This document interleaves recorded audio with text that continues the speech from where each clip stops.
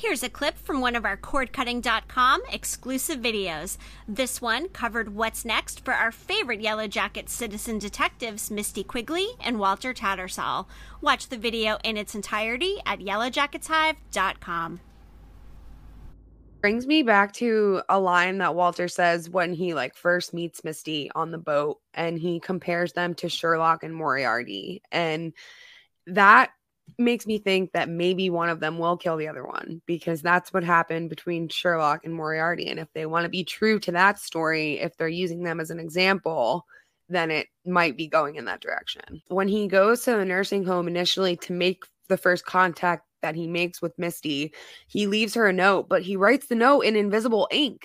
Who does that? Next level citizen detectivery there. I could see it going down that road, Misty finally finding her love and the person that cares about her, and then having it end so tragically and her having to kill him or something like that.